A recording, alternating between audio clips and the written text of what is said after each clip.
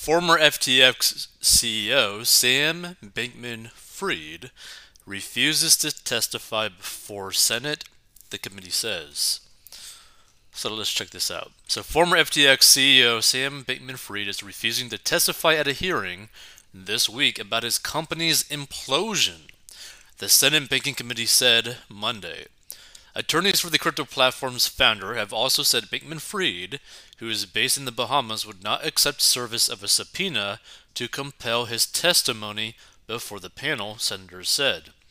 Bankman-Fried is scheduled to appear at a House Financial Services Committee hearing on Tuesday that will focus on his company's collapse.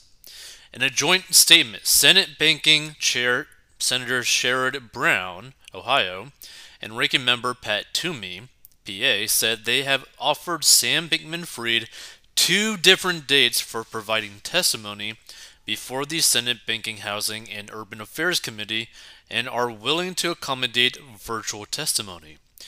He has declined in an unprecedented abdication of accountability, they said. Given that Bankman-Fried's counsel has stated they are unwilling to accept service of a subpoena, we will continue to work to have him appear before the committee. He owes the American people an explanation, they said. Earlier Monday, Bankman-Fried said he is not currently scheduled to testify at the hearing. In a Twitter Spaces interview, he also noted that he's open and willing to have a conversation about appearing before the committee. Brown and Toomey recently threatened in a letter to Bankman-Fried to subpoena him if he chose not to appear at the Wednesday hearing. Bankman-Fried was also called to testify in front of the Senate committee after his crypto exchange FTX crashed in a matter of days.